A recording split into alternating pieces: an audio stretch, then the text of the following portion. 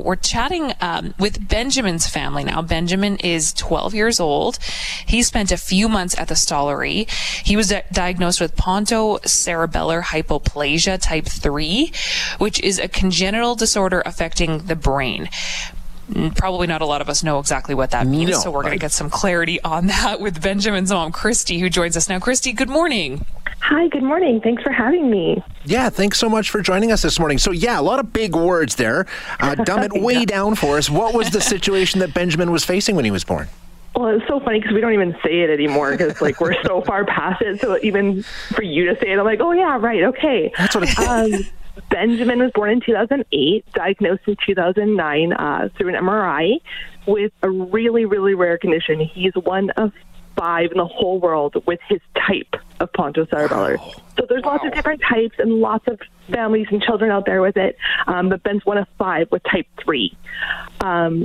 So he's like a walking anomaly, and so that has meant a lot of support for us. So to dumb it down, Ben it's kind of like cerebral palsy, but not like cerebral palsy, and it's not like anything we read. So we can look it up, and maybe 3% of what you read in the documentation applies to us in Ben's life. So he's just like a little unknown, but super great quality of life, really happy guy, but he's completely dependent in every area of life.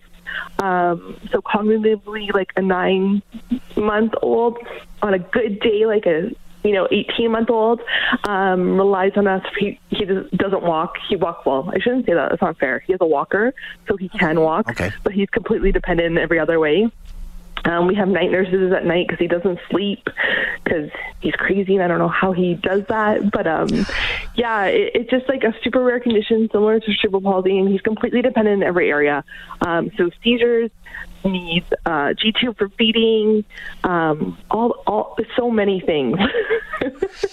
So we're talking, Christy, I mean, you sound so sweet. It's so frustrating because normally we're on location and we're able to actually see the families face to face. And so, we're only kind of getting a sense of you through the phone. And I think all of our listeners are getting the same sense. You just sound so lovely. But you're talking about a child that needs round the clock care. I mean, this is not a low maintenance situation, what it sounds like you're dealing with. And you're saying that cognitively, Ben is sort of around the age of a 9-month-old. He's 12 years old. So this has been several years of this that you've kind of gotten used to his care and his treatment. But I would imagine that over the years, this needed some serious finessing and a lot of hand-holding from the people at the Stollery to try to navigate and figure out how to manage this condition. Absolutely. I wrote down all the clinics just so I didn't forget. Because you're right, it rolls off my tongue like nothing because we're 12 years in and this is our norm and everything is great and we've got 2 other daughters and everything's lovely here. But it takes a lot of work and you forget how much work until you put it on paper. And so for Ben, in terms of the Stollery, we're so fortunate. We were actually there for his G-tube placement, and a resident doctor who was on the gastrointestinal unit that week, that month, I'm not sure how long, had been at our neurology intake appointment 3 months earlier and happened to remember us just by fluke, and was able to go get our neurologist because we'd had our MRI and brought her in. So we got a G-tube on the same day that we got Ben's diagnosis.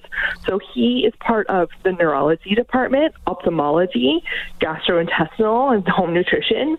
After surgery, he had a cardiac episode, and so we were part of the cardiac unit for about 6 months to a year for follow-up, podiatry, and then phys med's a part of that, more through the Glenrose, but his doctors go back and forth between both hospitals. So we hang out there not as much as he gets older, but man, those first few years, it was something.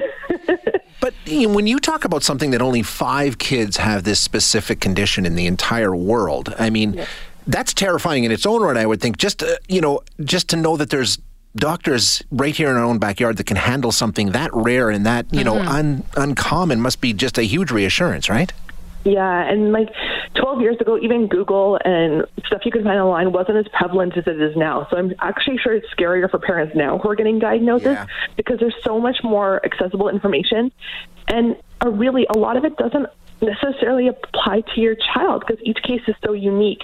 So having doctors, and you just have to kind of jump and go and put your faith in the people that are supporting you and supporting your family and caring for your child. And we've been so fortunate. Like, I really believe that a G-tube surgery, which is such a simple surgery, really has saved Ben's life, because he was malnutritioned. He doesn't feed himself, and like, it's such a simple thing, and his quality of life increased so much by that one simple surgery. But we had access to that 10 minutes away from our home. Right, yeah. Exactly. And Christy, what would that have looked like if you were further away? I mean, would this have been a situation where it could have been fatal had you not been that close? Ben's diagnosis came with, I think it was like a 6 months to 18 months, maybe 3 years tops for life expectancy. So like, he is kicking butt, he's thriving, he's doing his own little thing. He's at my mom's during the day, she runs a daycare, so she's lucky she's got grandma during the day. We have him all evening and weekends, and then he's got a lovely nurse every night, because something about his condition, he doesn't need as much sleep as the rest. I don't even know how he does it, but he's happy and healthy.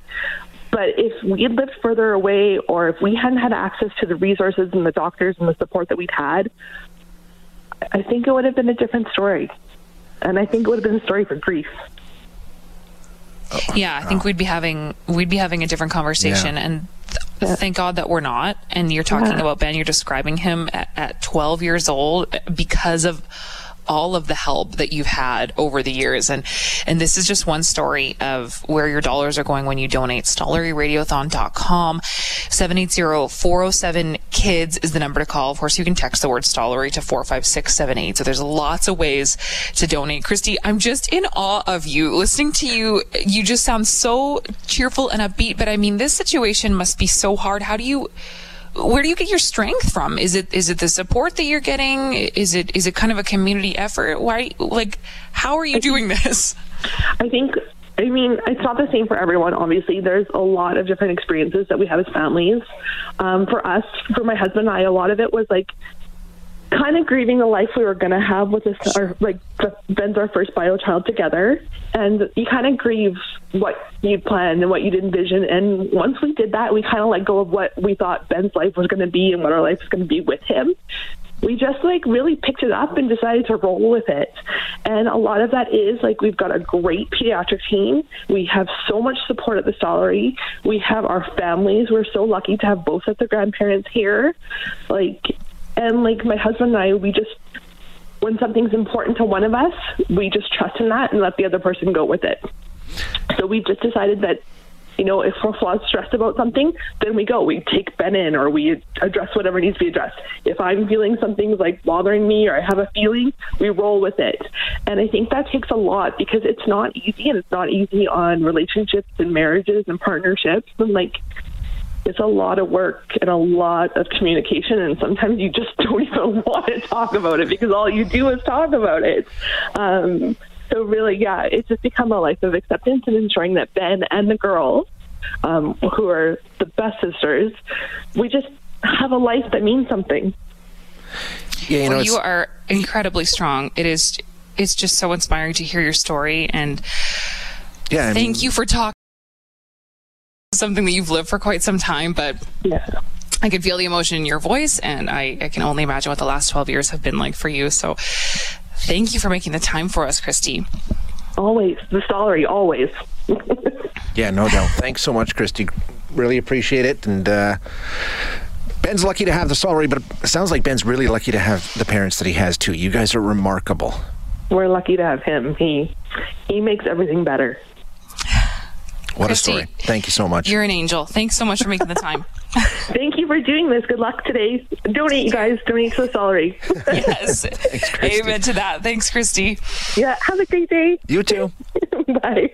Hi, it's Shauna, and I might be a bad parent because my kids think French fries are vegetables. Hey, it's Ryan, and I might be a bad parent because I went out for wings when my wife was in the hospital after giving birth. Johnny here. I might be a bad parent because in my house, the tooth fairy gives pocket change. But we're not alone. Len emailed us and said his 6-year-old daughter's Tarzan moment going from love seat to lazy boy by curtains made him more proud than any dance recital. And Andy left his 2-year-old at the rink. All right, guys, I'm sure we're not alone. Like Andy's kid. For stories and confessions like this, make sure you check out our podcast. It's called Bad Parents, and it's available wherever you get your podcasts. I left a glove at the rink.